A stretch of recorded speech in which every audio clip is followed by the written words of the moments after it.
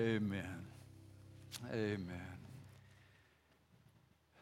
There's just a peace that can come into our hearts at the confession of that truth.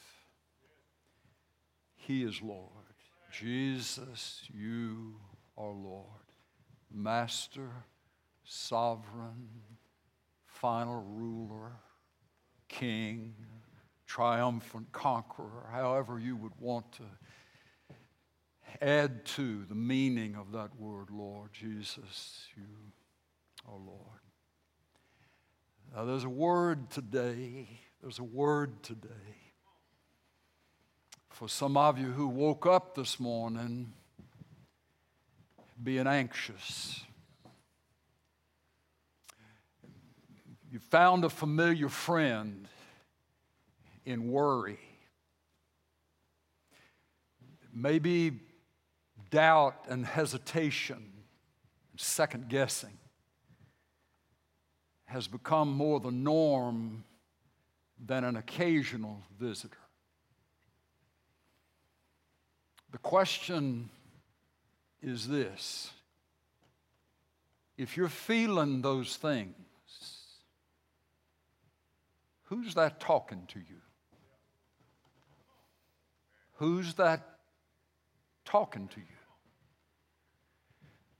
Because we find in the Scripture, in Romans chapter 15, verse 13, these words: now, right now, not in heaven, not back when we were younger and things weren't maybe as complicated, but now, may the God of hope fill you up with joy and peace in believing, so that you may abound in hope. You may overflow. You may radiate hope. How? By the power of the Holy Spirit. Paul will write in another place, don't be anxious for anything, but in everything with prayer and specific requests with thanksgiving. You make a request known unto the Lord. You let your askings be given to the Lord. And the peace of God, which passes all understanding, will guard your heart and your mind in Christ Jesus. So when the Lord's talking, He's talking hope. When the Lord's talking, He's talking peace. He's talking joy. When these other things that can fill our minds, and if they fill our minds, they have a way of working into our emotions, and maybe it's the emotions first that work to the mind, and then from the mind we make choices and make decisions.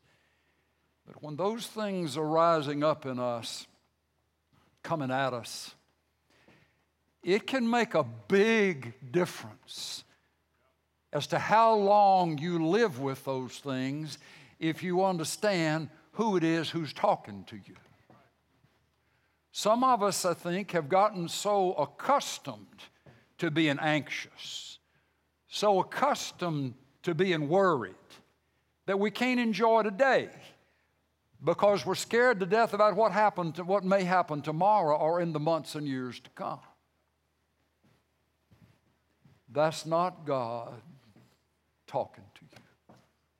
That's not the shepherd speaking to his sheep. So the point of where we are this morning, where we are today, is to help us try to distinguish who it is who's talking to us. If it's the Lord, we need to listen to Him. Do I have a witness? If it's the devil, we just need to tell him to mind his own business. We just need to step into the place of our authority as children of the Most High, humble ourselves under the mighty hand of God, humble ourselves before the Lord, and then do what the Bible says. Resist the devil, and he will flee from you. But you know what? If the devil had never resisted, he'd just keep on doing what's been working. If he's never met with, when he hits us with those anxious thoughts and those worrisome heavinesses and burdens and the confusion and stuff, if he's never challenged with the statement, Jesus Christ is Lord. Jesus is Lord over my emotions. Jesus is Lord. If he's never faced, if he's never confronted, he's like a person. If a person stays on your case because you don't ever resist, stays on your case with what he wants or she wants or they want, and they're never challenged, then you can live your life being run over by strong people because they're never challenged. They've never learned what it is to be faced with somebody who is rejecting what they're selling. The devil is that way. So I want you to walk with me again this Sunday, if you will, through a few places in the Scripture where I hope that it will result in some encouragement and that something will rise up within you saying, wait a minute, I've been beaten like a drum by the enemy, and I don't want to do that anymore. Well, what if the Lord is saying to his people, there is another way to live?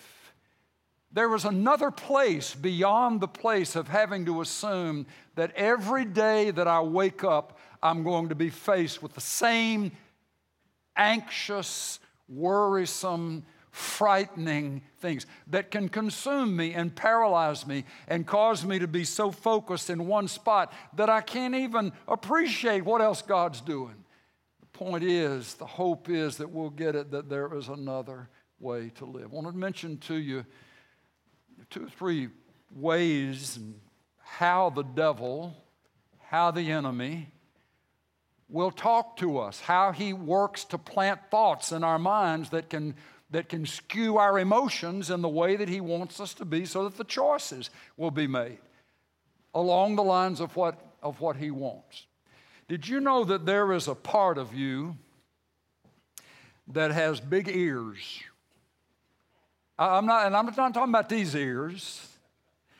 I'm talking about that there is a part of you and me that has really big ears bent toward what the devil would want to say, what the enemy would want to say. We are wired, there's a part of you and me that is wired to listen to what the enemy would want to say.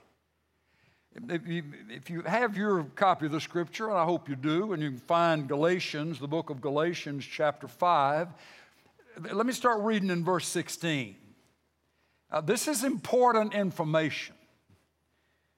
Paul writes, but I say, walk by the Spirit, and you will not carry out the desire of the flesh. What's the flesh? The flesh is speaking of that part of you that when you came to know Jesus as Savior and Lord, that part of you that was not changed by the redeeming grace of Jesus. That part of you that has stayed in you, that will fight against the presence of Jesus inside you. It's the old you. It's the old me.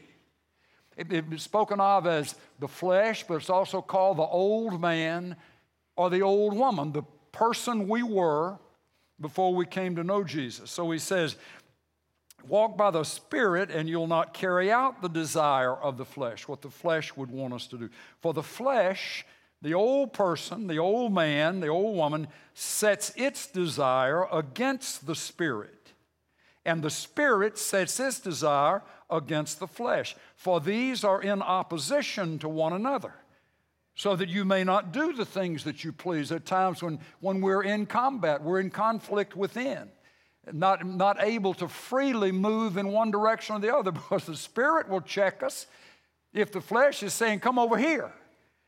And the flesh will try to check us if the Spirit's saying, come over here. Follow the Lord. Follow the Lord. Give your life to the Lord. Make your choices to please the Lord. And the flesh rears up and say, where's that going to get you? You know, God's going to hurt you. He'll make it hard for you. Don't be doing that. So we got these two voices on the inside of us. So he says in verse 19, now the deeds of the flesh, here's what will come out of the old man that's still in us, the old person that's still in us. Immorality, pulling us into sexual sin, impurity, various kinds of sensuality, idolatry, worshiping something other than God, giving you a pull in the direction to just make something else in your life bigger than the Lord's place as it should be in our lives. Sorcery, enmity, strife, jealousy, outbursts of anger, disputes, dissensions, factions, envying, drunkenness, carousings, and things like these, of which I forewarn you, as I have forewarned you, that those who practice such things, who live in that place, shall not inherit the kingdom of God. But then he says, but the fruit of the Spirit, the residue of the Spirit, the evidence of the Spirit at work in our lives is love, joy, peace, patience, kindness, goodness, faithfulness, gentleness, self-control. We got big ears. There's a part of you sitting there. I know we're in church. We're probably clean for the most part physically, and I hope spiritually in a sense. But we're sitting here in church, and in every one of us, there is a part of us that doesn't believe God, that doesn't love God, that wants to live for ourselves, and that all the junk we got into before we came to know Christ, we're still capable of today, this morning, sitting in church, because that old flesh is still alive in me and in you. Some folks like to say, well, but that can't be. Jesus is in my heart. The writer of the New Testament is saying Jesus is alive in your heart by His Spirit, and the Spirit is in conflict with the flesh, and the flesh is in conflict with the Spirit. And the devil knows he's not going to do any good talking to the Spirit of Jesus inside of us. So when he's going to try to pass a conclusion or get us to believe something or get us to feel a way, who you reckon he's going to be talking to? He will appeal to that part of us, that fallen part of us that will only absent us, only leave us when the body's buried in the grave and we're in the presence of the Lord. The only time we will ever be absent of this conflict of the flesh trying to work against us is when we leave this life and go into the presence of the Lord. But for now, there can be a challenge. For now, the enemy inside of you, there is a friend of the devil inside every one of us, a friend of the enemy. There is a great friend of and presence of the Spirit of the Lord inside of us. But Paul is saying here, we just need to understand that the deeds of the flesh are this, and the fruit of the Spirit is this. And it comes down to a choice that we make. I love what he also says. It's one of my favorite verses in all the Scripture, Romans 8:13, where Paul says, if by means of the Spirit you are putting to death the deeds of the flesh, you will live. Live abundantly, live freely, live with joy. Meaning that it's the power of the Holy Spirit at work inside of us that has the ability to cause those things that the flesh would like to create in us, the enemy would like to bait out of us. The power of the Holy Spirit has the ability to put to death the deeds of the flesh, to put to death these passions and these pulls and these tugs that come from the flesh. But folks, here's what I'm saying. If there isn't any recognition of how the enemy will try to bait you and me, that using something that is native to us and try to incite those things and make them bigger. If we just assume that's just the way it is, that's just who I am. The writer of the New Testament would say in 2 Corinthians 5:17, therefore if any man is in Christ, any woman is in Christ, he or she is a new creation. The old things passed away and new things have come. What that means is what used to rule you doesn't have to keep ruling you. How is that not going to happen since there's a measure of that old person still inside of us? It will be by the power of the Spirit of Jesus flexing His muscles inside you and inside me, putting to death, not allowing to even to be born or to come forth those deeds of the flesh. It's a strategic truth that when we wake up with the place of anxiety, we have to live with worry or there's fear, those kinds of things. That's not coming from God. So what if it is a part of you and me that the enemy knows works? He knows he can just raise a question and cause there to be fear or resentment or those things that would rise up. But when we see that that's not coming from God, that's not what the Lord wants for my life, that's not an expression of the fruit of His Spirit inside my life, and therefore I have the ability to do two things. I can resist the devil and he will flee. And the second thing is I can call upon the Spirit of the Lord Jesus to put to death those things in me. Put them to death. Lord, I feel that emotion rising. I sense something coming up. But instead of just trying to battle it in our own power and mind control and just being around other people who aren't struggling with the same thing, we're realizing that's an innate issue with me. And Lord, I need you by your Spirit to put that to death in me. When our consistent prayer is, Lord, by the power of your Spirit, bring this under your control. There's not anything that your foot does not stand on the top of. And I crown you as Lord afresh in my life, that you would put your foot down and stamp down into death and not allow it to come forth, these expressions of the flesh. That's an important thing to keep in mind. And that's what we ought to do when those things rise up. Instead of just taking it, don't take it. Don't take it. Don't keep taking it. Don't keep living in a place of anxiety or worry or resentment or unforgiveness, whatever those things would be. But Lord, it's here. I know this isn't you. And I realize the devil's got a friend in me because this is what I used to be. This is where I've been. This is what a part of me can gravitate toward. But I'm asking you by the power of your Spirit to put to death those emotions, those desires, those fears in my heart. You say, well, I don't know if it'll work because you hadn't tried it, And we try it once, think that's going to be good for the whole year. It may be something in particular issues we got to stay after and stay after and stay after. And understand the power of the Lord to put something to death so that we can know the power of the Lord to bring something to greater life and greater freedom. He kills, but He also raises to life. All right, now, the other thing, that's how the devil can plant stuff in us. That's how he can try to talk to us through your flesh, through the old person.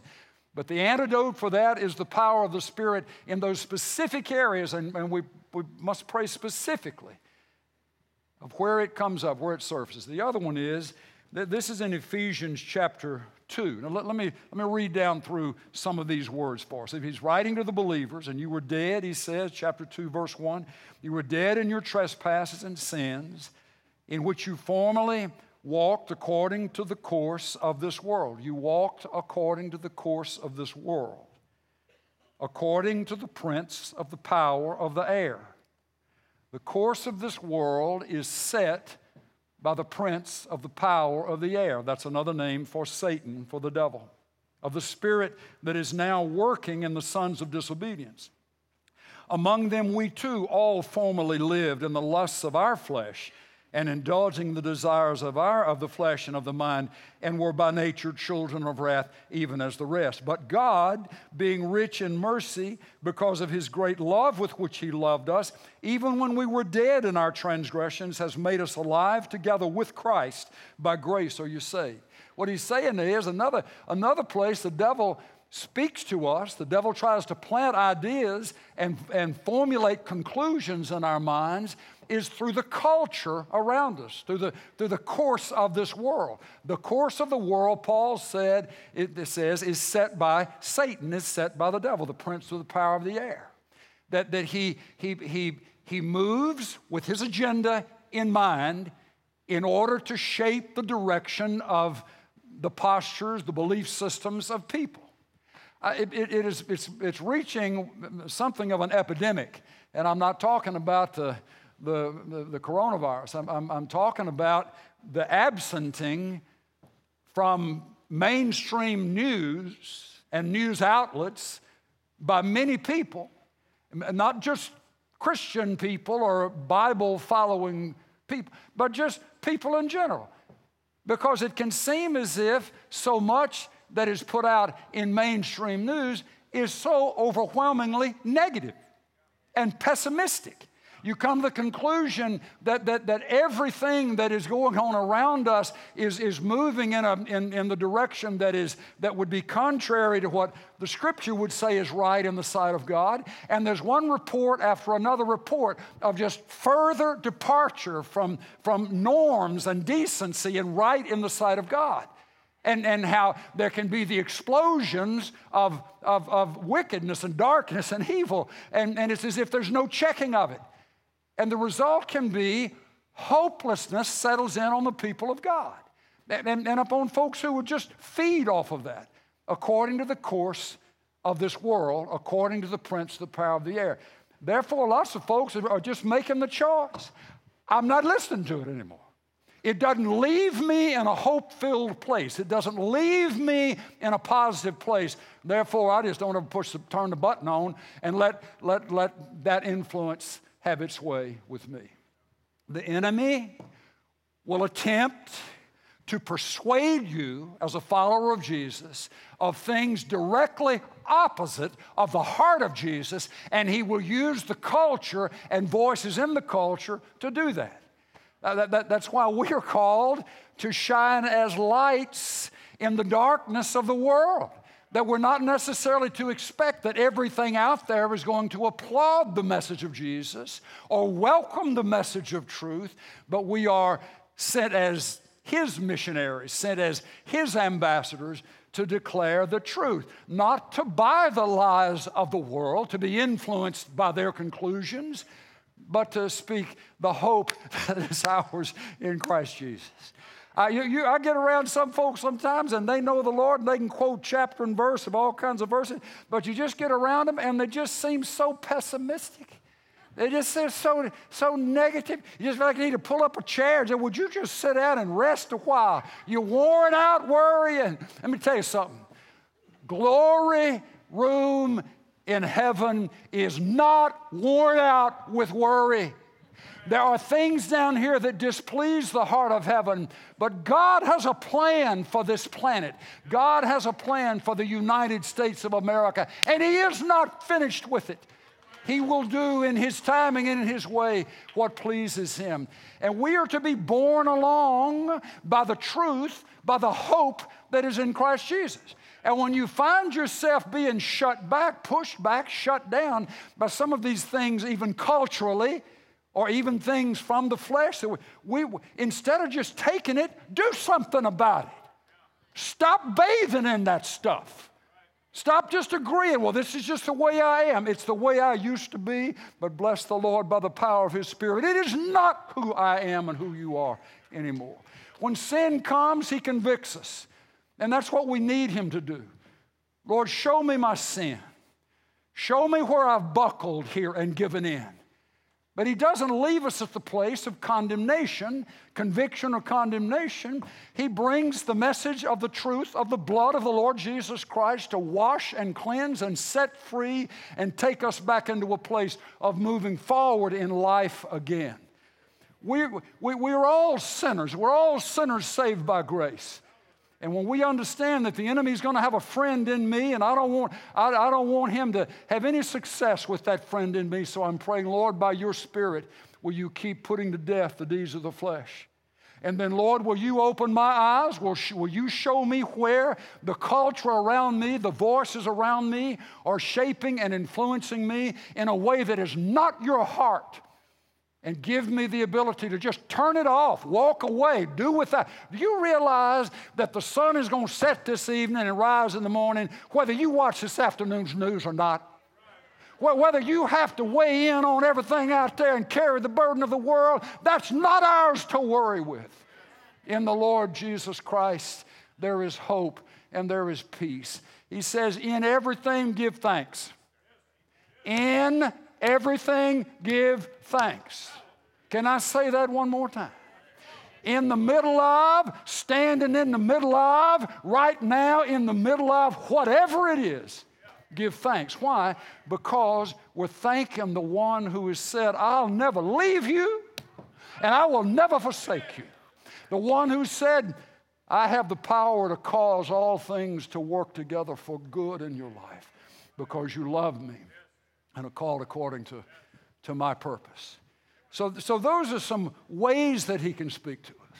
And if there's anxiety and there's heaviness, there's negative, there's worry, check what's feeding that. That's not coming from God. So if you're letting yourself be fed by things that produce that in you, then maybe you just need to quit eating at that table. And eat at the banqueting table of the Lord, where it is His goodness and His mercy and His life and His power and His faithfulness. I'm not saying that we stick our head in the sand and that we don't know what's going on around us, that we are culturally irrelevant. That's not it. But what I am saying is that God, through Jesus, alive in us, has a message of hope no matter what the circumstances are. Why do we even need Jesus alive in us if we are as negative, pessimistic, and downhearted as the rest of the world? What difference has Jesus made in a life if we're just as depressed, just as negative, just as hopeless as the rest of the world? But now may the God of hope fill you up with all joy and peace in believing, that you may abound in hope by the power of the Holy Spirit. The testimony, the evidence of the Spirit's life in us is when in the places where there should be an absence of hope because of the circumstances, there remains hope alive in our hearts. Where we should be freaking out, instead of that, the peace of God is guarding our hearts and minds in Christ Jesus. Some folks would say, well, I just don't think that'll work for me. I just don't think that's possible. All right. Now hold that thought. Because when we say that, it's not going to work for me. I know God has said it. I know He's promised it, but it doesn't work for me. What we're saying back to the Lord is the one who stepped out on nothing, looked into the face of nothing and said, let there be, and everything came into being. We're saying to the God who says, nothing is impossible with me, yes, Lord, there is something impossible with you, and it's me. And you can't keep this anxiety away from me. You can't do these things. That's just the way I am. When the Lord would remind us, if any man is in Christ, any woman is in Christ, he's a new creation. Old things are passed away. Behold, new things have come. The cry of our heart needs to be when we find ourselves sucked into those old places, Lord, I'm asking you, whatever is meant by me being a new creation, I want 4 tablespoonfuls of it. In fact, just pour the whole jug down my throat. I need to be new from my toenails to the top hair on my head. I need the newness that you're talking about. I'm not doubting that you can do it. I'm just doubting that I may have faith enough to believe. So, Lord, in the place of my faithlessness, will you go ahead and do what's in your heart to do? There's some folks battling with specific things and been battling with specific things for a long time. You've tried to change yourself. You've tried to copy other people who don't have that problem. You've tried all kinds of self-help things, tried all kinds of things, and it hadn't worked. And so we can just give up that I'm doomed. I'm destined for this. There's no way around it. When the truth is, that's not Satan, that's not Jesus talking to you. That's Satan lying to you. You'll never be any different. You're always going to be the same way you were. That's not Jesus. And if you know it's not Him, and you can turn away from those voices and turn to the Lord. Lord, I want your truth. Make your truth real in my heart, in this area of my life, in these areas of my life. Make your truth, make your presence, show your strength. I'm just telling you, folks, it'll make a difference when you realize who it is who's talking to you in the negative, defeated, hopeless places of your life. The Lord doesn't speak hopelessness. The Lord does not speak eternal defeat. The Lord speaks hope. He speaks hope. Okay, so that's how the enemy would speak. But I'm going to just say again, bring back again this aspect. Why would the enemy want to discourage you? Some would say, well, I'm no big deal. I'm no master player in the scheme of things. Why would the enemy even bother me? Here's why. Here's why. God has a plan for your life. God has an assignment for you. God has an assignment for your life. And along with that assignment comes authority to live out His purpose for you in that place. He has an assignment for you. There comes an authority to live out that assignment, but then there also will be given to you abilities that you may not naturally have in order to function with authority in that place of the assignment where you are. And then there's a fourth one. And this is the one that Satan, if he can do whatever he's going to do to so discourage you that you won't press on, it is because there is an accomplishment or a series of accomplishments, supernatural accomplishments through your life. As you exercise the abilities He's giving you, as you stand in the place of that authority and you accept that spot of assignment that He's given you in place. He wants your place. Satan wants your place in a family. He wants your authority as a servant of the Lord in business and the assignment that the Lord has given you in the place where you work, in the scheme, in the sphere of influence that you have. Satan wants you. But remember last week we said, how come when the devil went to the garden and worked in the garden, why didn't the serpent go after the elephant? Because the elephant's the biggest. Why didn't he go after the lion? The lion's the baddest. Why did he go after the man? Why did he go after the woman? Because he wanted their place of authority in the garden. And all those years later, when Jesus is being tempted by the enemy, Luke chapter 4, and other spots where the temptations for those 40 days at the beginning of Jesus' public ministry are listed. Satan took him up to a high place. If you'll bow down before me and worship me, I will give you all the kingdoms of the earth, all the domains of the earth, because they have been given to me. And I give them to whoever I choose to give them. How could that be true? Except that in the garden, when the serpent seduced Eve, she fell, Adam fell, there was the giving away of the place of authority that God had given. Jesus said, or the Lord had told, and it could have been the Son of God speaking this to the Adam and Eve in the garden. It could have very well have been him, a pre-Bethlehem appearance as the representative of God, giving to those two the authority to rule over the garden. Even lions and bears were not eating flesh at that time. They were grazing like cattle.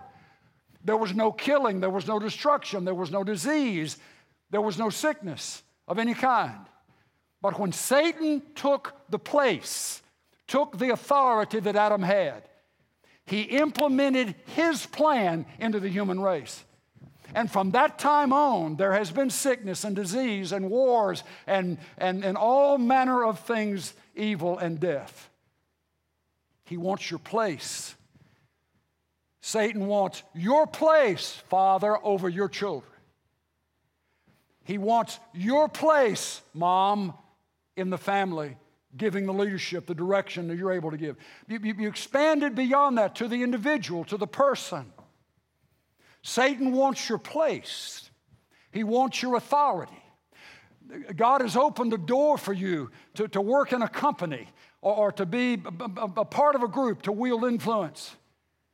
Satan's desire is to seduce you, to twist you, to discourage you. He got Adam and Eve because of sin. He can do that with us. We are disqualified at certain points of influence because of things that we've done. But also, it's that place of discouragement.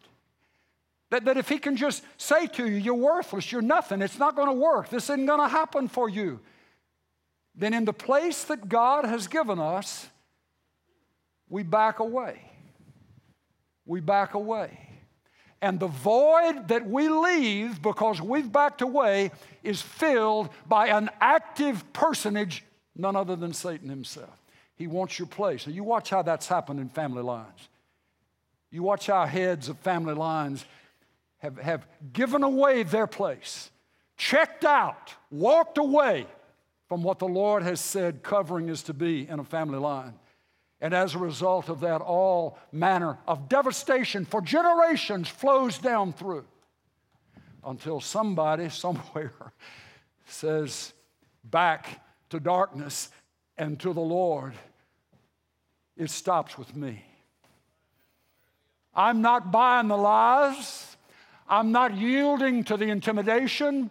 Jesus Christ is my Savior and Lord. I am a new creation in Him. And everybody who comes after me is going to have that influence showered upon them, not the former influence that had darkened a family line for generations.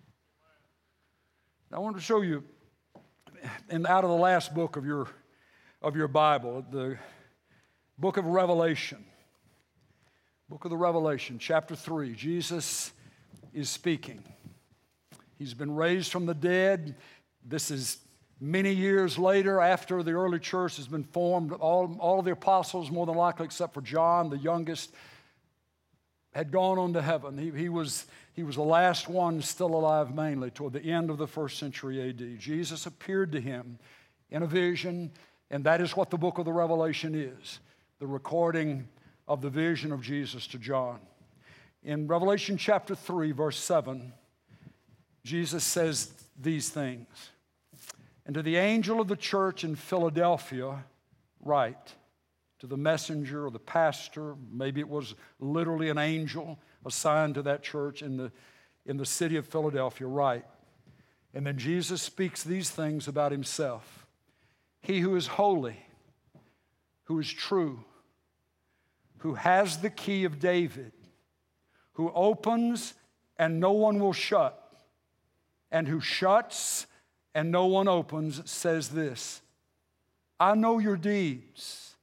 Behold, I have put before you an open door which no one can shut, because you have a little power and have kept my word and have not denied my name.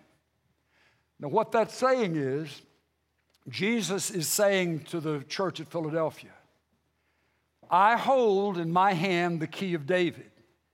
That was to be representative of the key to the doors of earthly opportunity. I open doors of earthly opportunity and certainly spiritual doors of opportunity. And when I open them, nobody can close them. I shut doors of opportunity and nobody can open them. I've watched your life. I've seen your life. I've seen how you do what you do. And I've chosen to set before you an open door which no man can close. Very key, very vital information here. I've set before you an open door which no man can close.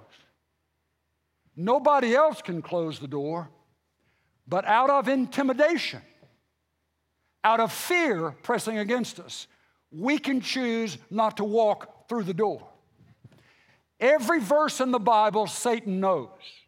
He can quote more scripture than any 50 of us stacked on top of each other trying to complete the Bible by memory. He knows what's in this book.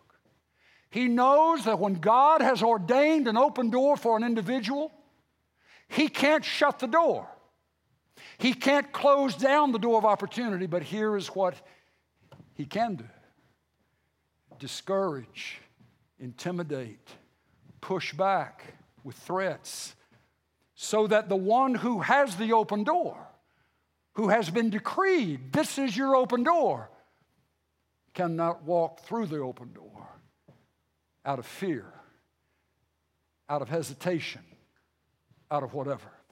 That's why Paul would say, at least a part of why Paul would say to Timothy, 2 Timothy 1:9, the Lord has not given us a spirit of intimidation, but a spirit of love, power, and a sound mind. The Lord will not give us a spirit that intimidates. It intimidates and causes us to be afraid and fear and quail and hesitate and be shy about something. The Spirit of the Lord will put the sense of His power in you, the knowledge of His power, that what God says He's going to do, what He starts, He's going to finish. What the enemy tries to compete against, the Lord way overcomes because of the power. He gives us the Spirit, convincing us of the power of God, convincing us of the love of God, that we are loved by Him, and that because He loves us, we're able to hold steady, stay fast, not be knocked around and running in reverse because we don't know if God still loves us anymore. Instead of the intimidation that the enemy will use, the spirit of fear that the enemy have used, the Lord more than compensates with that.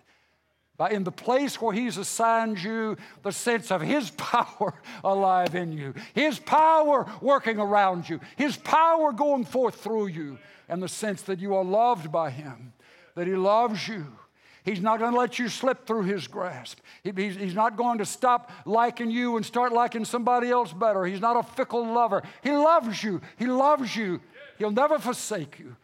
And then a sound mind, He gives us the spirit of power and love and a sound mind. The sound mind meaning that we're not just bounced all over the place mentally or emotionally. There's a solidity to our lives. You can put 2 steps in front of each other. You can keep walking instead of just being scared to death and hesitating and worrying and wondering. The Lord's given us a spirit of power.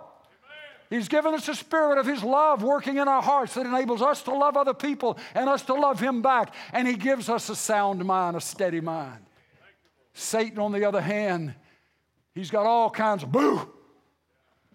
Boo. If you don't do this, this is going to happen to you. The threats, the intimidations. But the Lord opens the door, says, here's the open door at a company, in a family, in an opportunity. And it is to be expected that if the Lord opened the door, the enemy's not going to like Him opening the door. Instead of us just being so amazed that some people don't like me for being in this new place, or this is such an impossible situation that I could never do this. We should instead lay hold of and embrace. The best part about it is that God opened the door. And if He's opened the door, don't you reckon He knows what's behind that door? Don't you reckon He knows He knows what it's going to take to accomplish the mission He's put you for through that door? That's why we say He gives an assignment. But in the place of an assignment, He will give you authority. Now, that doesn't mean you never listen to anybody else. A multitude of wisdom or multitude of counselors produces wisdom. Yes, there's a listening.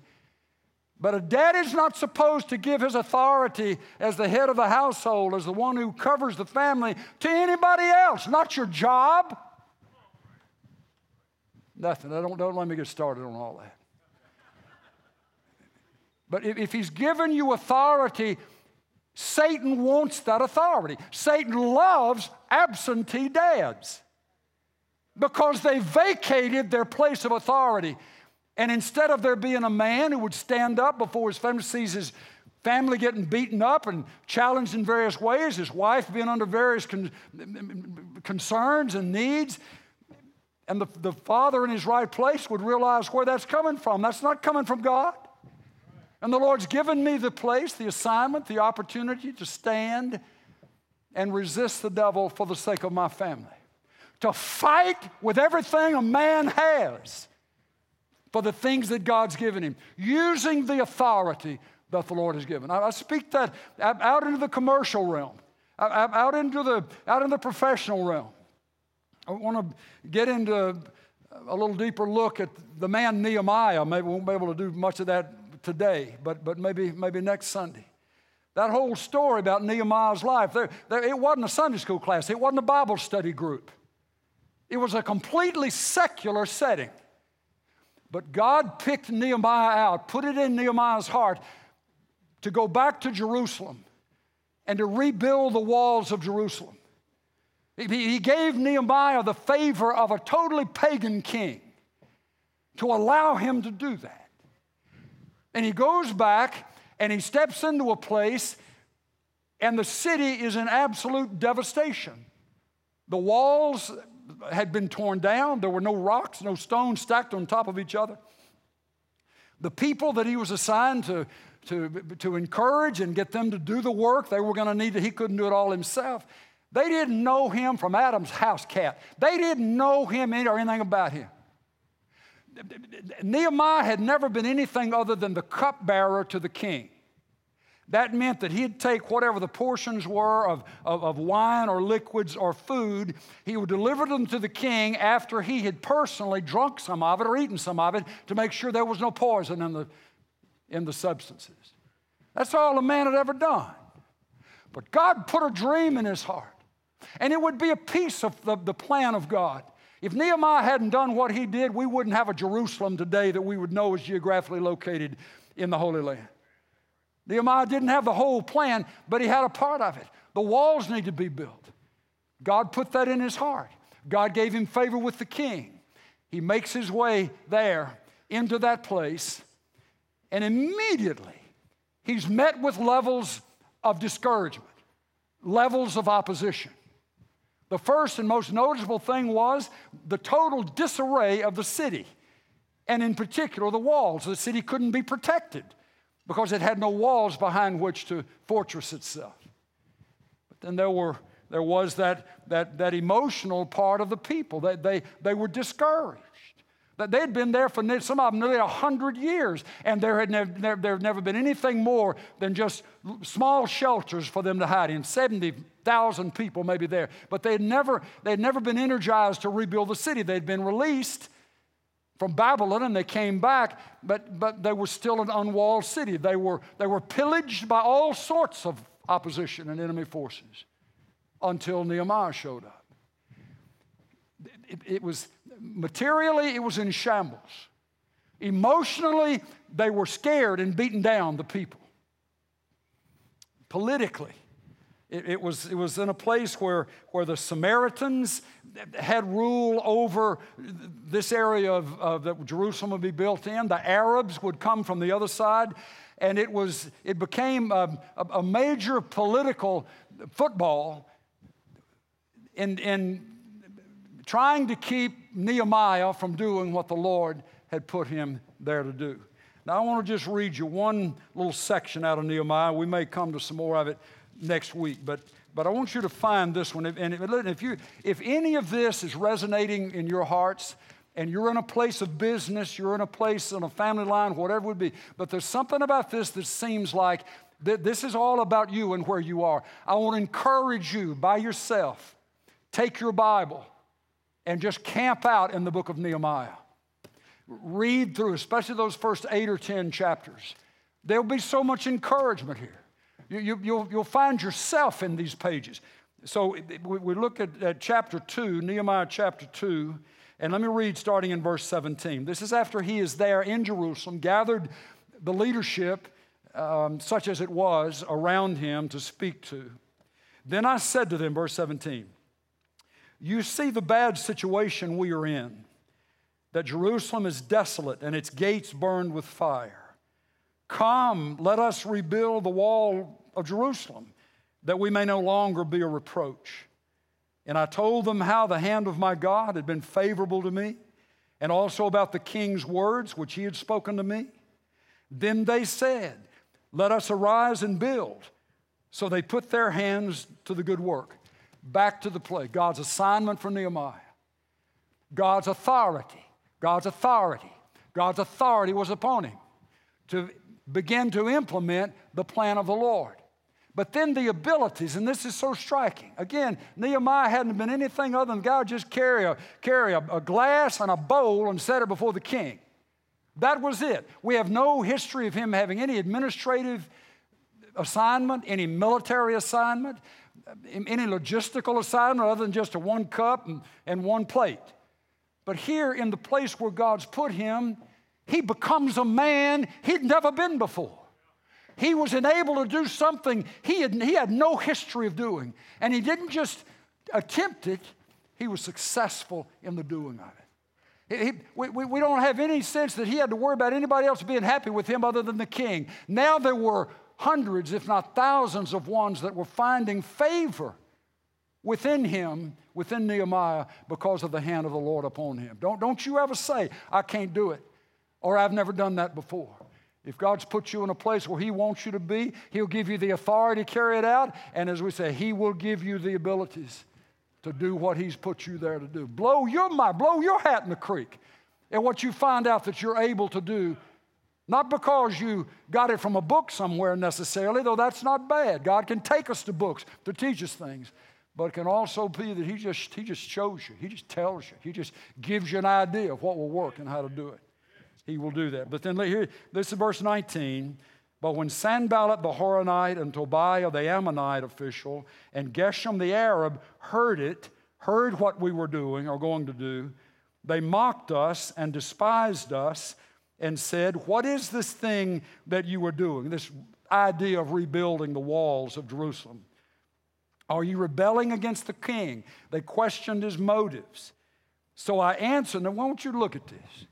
Everybody who's listening who may think that this is having some application to your situation in life, listen to these words of authority. Listen to this man standing in the place of the authority that God gave him, and it was confirmed by the king. So I answered them and said to them, the God of heaven will give us success. Therefore, we are his servants. We, his servants, will arise and build, but you have no portion, right, or memorial in Jerusalem. We're here because God put us here, but these intimidating words are not from God, they are from the devil. And we renounce, reject. You have no right to stand here. You have no right to give advice. You have no right to give counsel. We renounce your words, and we're carrying on with what God will give us success in the doing of. Do you hear that? Paul will remind us we're not wrestling against flesh and blood. The problem is not people. The issue is the forces of darkness behind the people. And as I said last week, the devil doesn't understand anything other than a bigger gun barrel. He's not intimidated by us stomping and hollering and trying to come up with some plan in the natural. The only thing he understands is the authority of the name of the Lord Jesus Christ. Others around you in your workplace may not understand that, but I'm telling you, when the veil comes off and light fills your heart and you understand that you're in that place, even in a secular spot, by the assignment of God, you are to know Satan is not going to want you there. He will try to orchestrate movement against you, complication of things around you. And you do your best in the natural. But you find yourself kneeling down by the side of you with your office door closed and your head in your hands and in your desk chair. And you're just praying, I plead the name of the Lord Jesus Christ in this place, from this office, out throughout all the realms of influence in this business. I speak the name of Jesus. You walk the hall to the water cooler. I speak the name of Jesus. I refuse every lie. I refuse everything the enemy would do to try to push me back. I'm not going anywhere. I'm not moving. by the power of Jesus alive in me. I'm not running. The Lord opened this door, and I ain't running. The Lord opened this door, and I'm not chickening out. The Lord opened this door, and I will stand here and believe Him for the breakthrough that He has in the hearts and minds of people that you're going to work with, that you're going to work around. When Nehemiah left Babylon to go to Jerusalem, or what was left of Jerusalem, again, he didn't know anybody. Some of you have been put in places where you didn't know anybody before you got there. But God has a heart for the souls of those people. And He has you there to lift His name up by your example. Maybe not always by your words, but by the purity of your life. And when trouble comes knocking at their doors, they'll find you, they'll look to you, because you're not like everybody else. You hadn't freaked out like everybody else. There's a joy, a spring in your step, a positive outlook on things, and they're going to want that. And they find you, and then in a private place, you're able to say, you want to know what's happened to me? You want to know why there's a difference in me? I'll give you one name. Don't holler like that. Don't holler at them like that. I'll give you one name, and it's the name Jesus. It's the name Jesus. It's the name Jesus. I've received Him into my heart and my life, and He's brought some things to the inside of me that I never had before. When I used to freak out, used to live in a place of discouragement, I've found the sense of His presence and the strength of His life, and knowing that He loves me. And I can rest in the future because I know who holds the future. And if you want some of that, then what you need is Jesus in your heart. Some of you may be in a company for one person. You may be in a company for one person, and it may be the custodian. It may not be the head of the whole corporate structure. It may be. But would God do that? Would God do something? How do you put the value on a single human soul?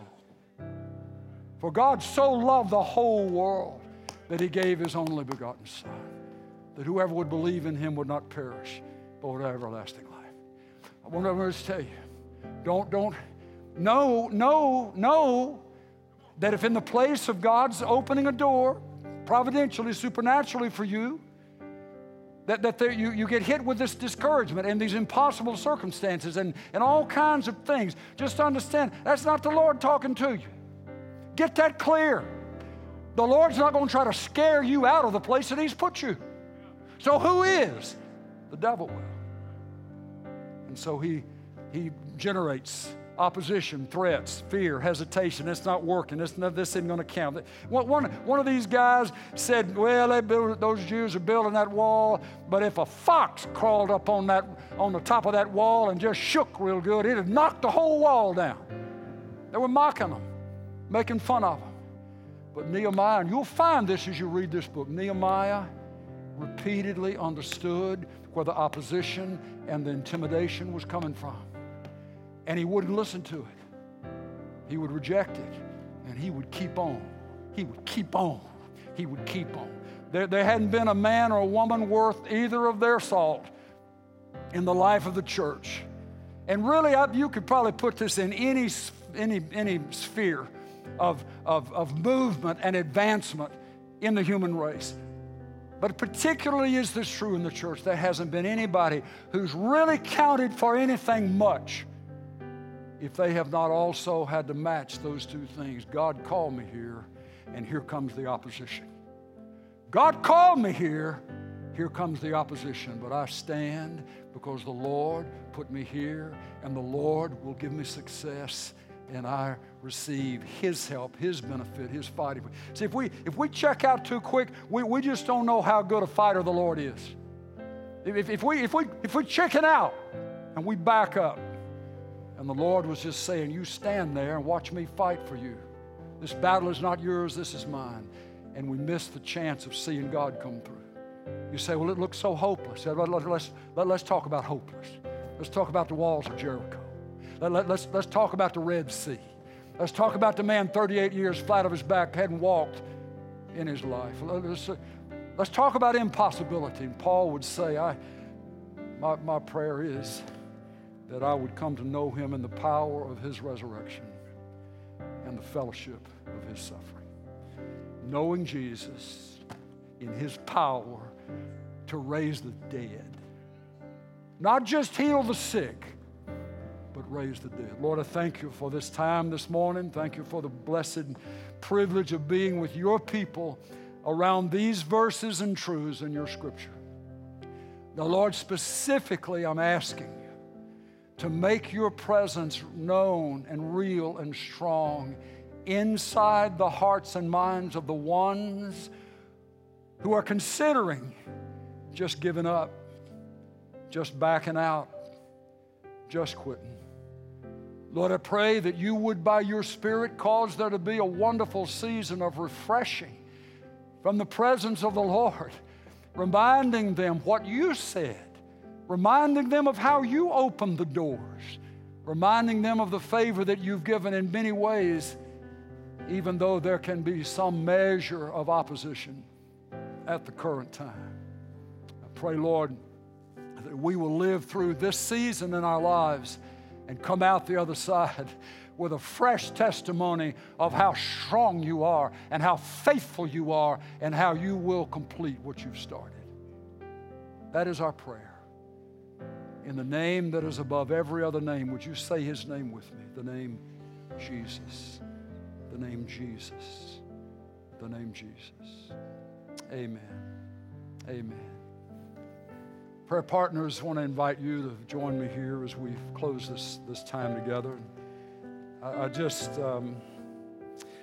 want to say thank you to so many of you that pray for the ministry here. You financially help, support, do as the Lord prompts you to do. We just bless you for that. I was handed just a notice that this morning in the early service at the 9 o'clock, we had folks listening from Pakistan, from Brazil, from Florida, from Alabama, from North or South Dakota, from Georgia, and a few folks even in Texas. And the hope, we pray, the hope of the Lord going out, sheep being fed, that's our prayer, and Jesus being high and lifted up. So thank you for your helping us in those ways. If there's something we can pray with you about, you're part of our streaming family, Alamo City, Pastor Walker at alamocity.org. Just a brief statement of how we can pray with you, an email, and we will take that very, very seriously. I'm looking into the faces of some champions. I don't guess there's ever been a champion that didn't at some point in time want to quit in a workout, want to quit in a contest, but somehow, some way, they didn't quit, and they stayed with it. You stay with what God's called you to do. Don't listen to the lies to the contrary. You keep your eyes on Him. Keep doing the last thing you know He told you to do, and you watch Him bless. You watch Him make a way. Amen. Amen. Better quit. God bless you. God bless you. Let's stand together. Prayer partners, if you'll join us here. We're ready to pray for you. Bless you. Thank you for being a part.